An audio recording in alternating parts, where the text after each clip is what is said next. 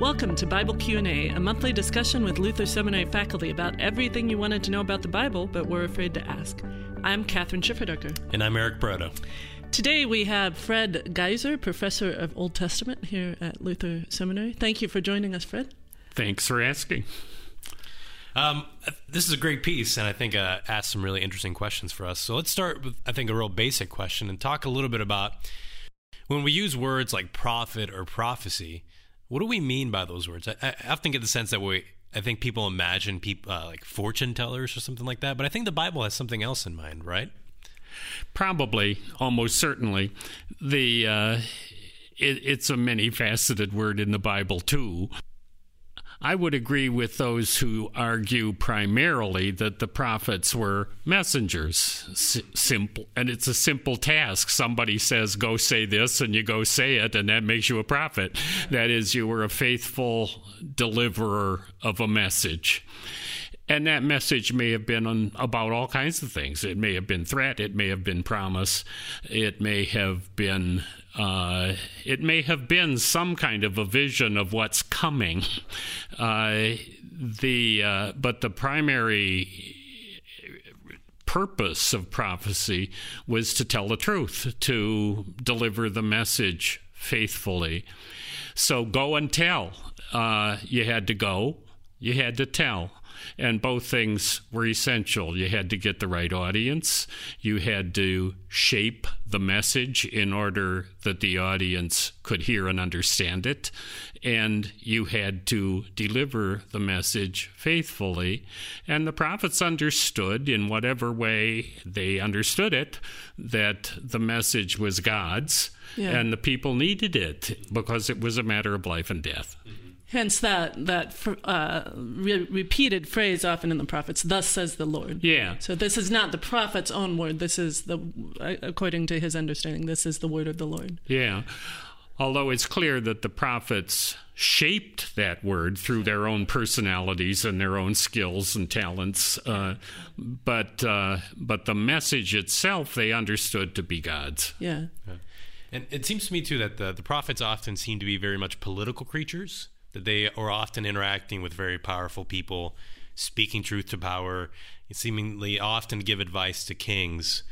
So they're not just concerned about what we would think as religious matters, but political matters as well. Often. And that distinction probably doesn't even make a lot of sense in the biblical world. The prophets were truth tellers. And sometimes we use the modern phrase, speaking truth to power, and that makes a certain amount of sense, although there can be a lot of self-righteousness in that, too. They spoke truth to ordinary folks on the street as well, because everybody needed the Word of God, because it was always a matter of life and death. But it's a matter of life and death for the political rulers as well, and through the political rulers for the people over whom they had power. Yeah. And so it was important that they understand that the exercise of that power was not merely at their hand, in their control, that they could do whatever they wanted. And God needed the prophets to tell them that on more than one occasion. So Isaiah, or the people who follow Isaiah, he says these words, he speaks the message that he's been given to speak. They're written down, whether by him or follower, and they're preserved because the people understand these words as word of God. Right? Precisely. If they had not moved them, if they had not understood them to be life-giving words, we wouldn't have them. Yeah. The Bible, in that sense, is not an archive of words once spoken because you had to keep them for future reference. Yeah. They were words that people understood to be matters of pertinence for their own lives, and they wrote them down precisely because they understood, as I suppose we still do, that words that have power in one generation are going to have power in another generation as well. Why do you write books? Well,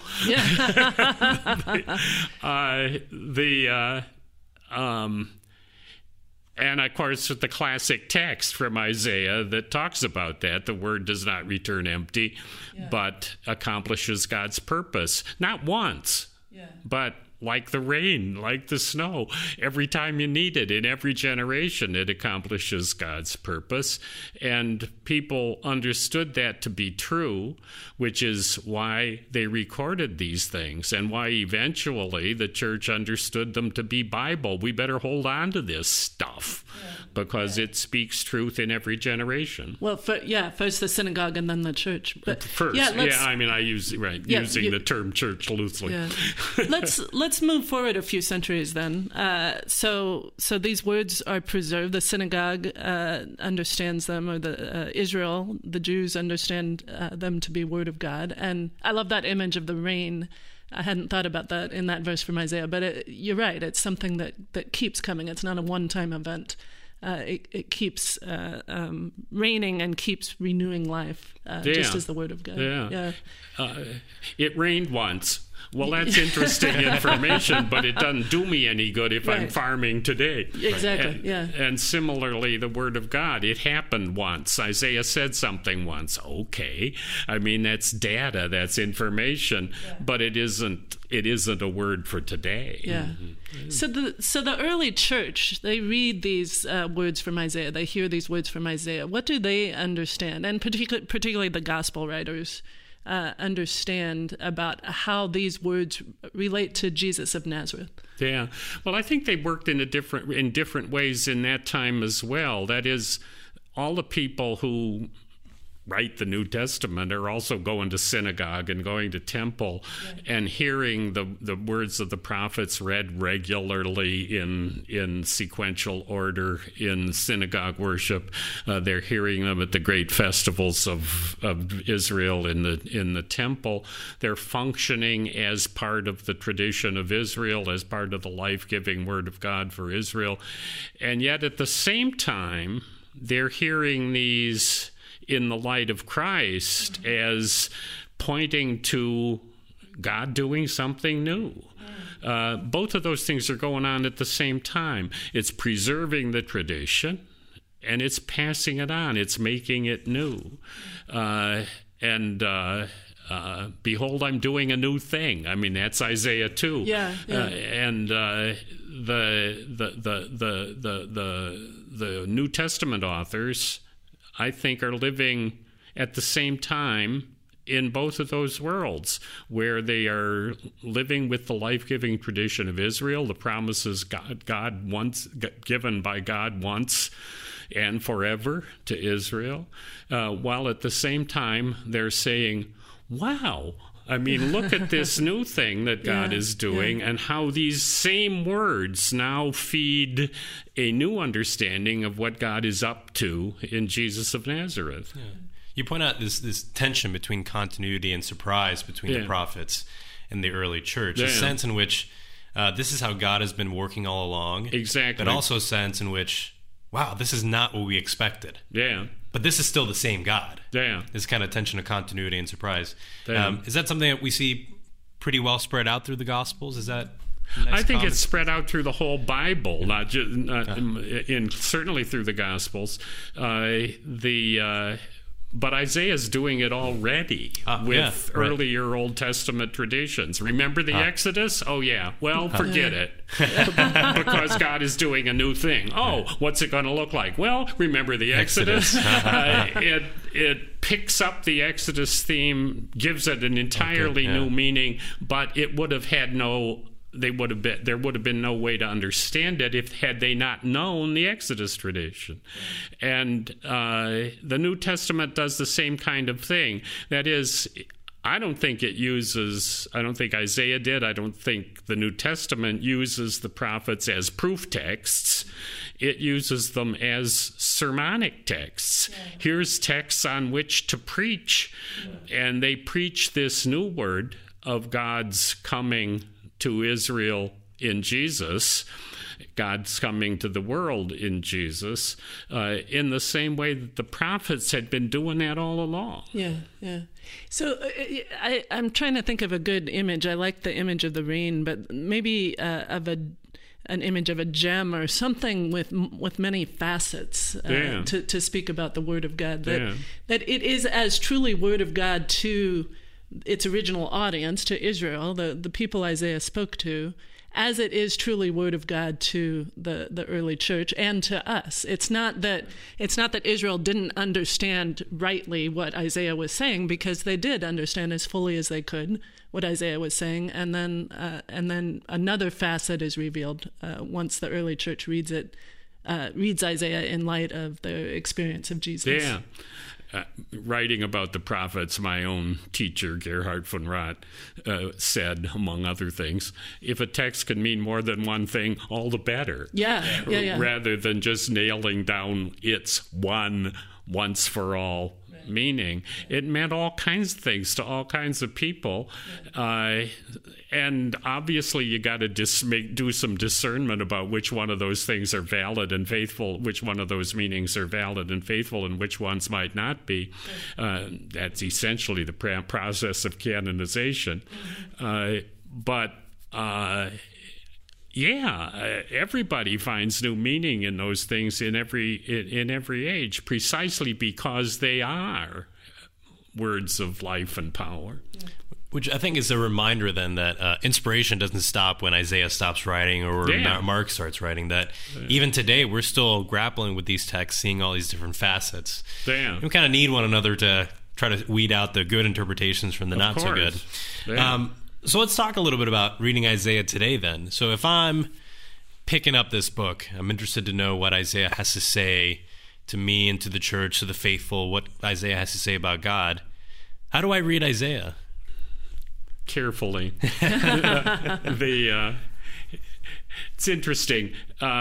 People talk about developments in the history of reading, from reading intensively to reading extensively. And earlier ages read intensively because they had little to read, and you read it over and over and over again, and you steeped yourself in it, the way, in some sense, many of our ancestors did with the Bible.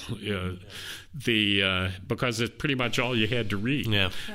We're swamped with words, and we read extensively. We read a little bit of everything and not much in depth. One of the practices, somehow the practices of the church help us to get back to a sense of intensive reading, to read this stuff over and over and over again, because every time you do, you see something different, you see something new. And so the first answer to how do you read it is read it. Again and again, read it. Read it in different translations, read it with different groups and conversation partners. But like the eunuch in Acts 8, you're going to need help. I can't make this up on my own. I can't do this on my own. And the help may come from some guy running alongside your chariot, like the Ethiopian eunuch. Or you could go to enterthebible.org and find some information there. Right. I mean, there are folks out there to help us, and we help one another in the reading of these materials. And reading is always interpreted. There is no uninterpreted reading. And so it's helpful to pay attention to which interpreters you trust. And in some sense, of course, that happens primarily for most Christians as they sit in the pews on Sunday morning and the pastor preaches on Isaiah and you hear it in a new and different way addressed directly to you. That's what's supposed to happen. One of my own teachers, Preferred Childs, talks about interpreting so that there's a family resemblance. In other words, just what you were saying, you have to discern what's faithful, what's not so faithful.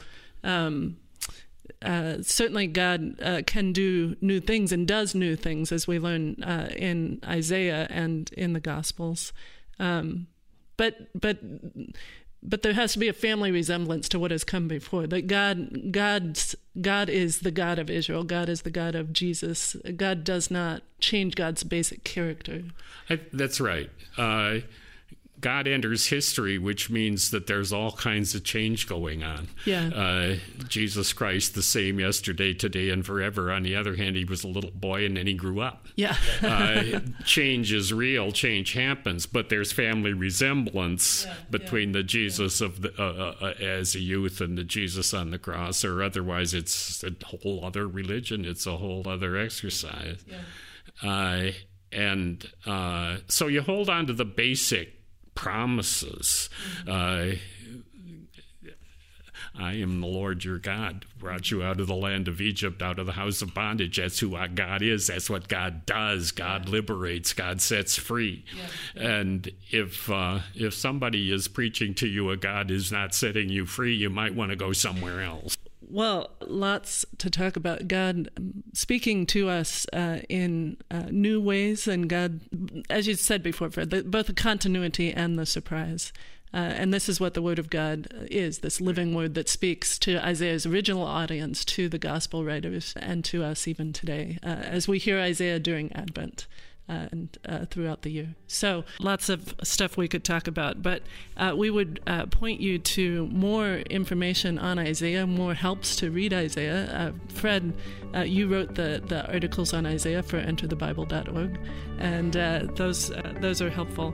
Thank you for joining us on Bible Q&A. You can find more information at enterthebible.org. Join us again.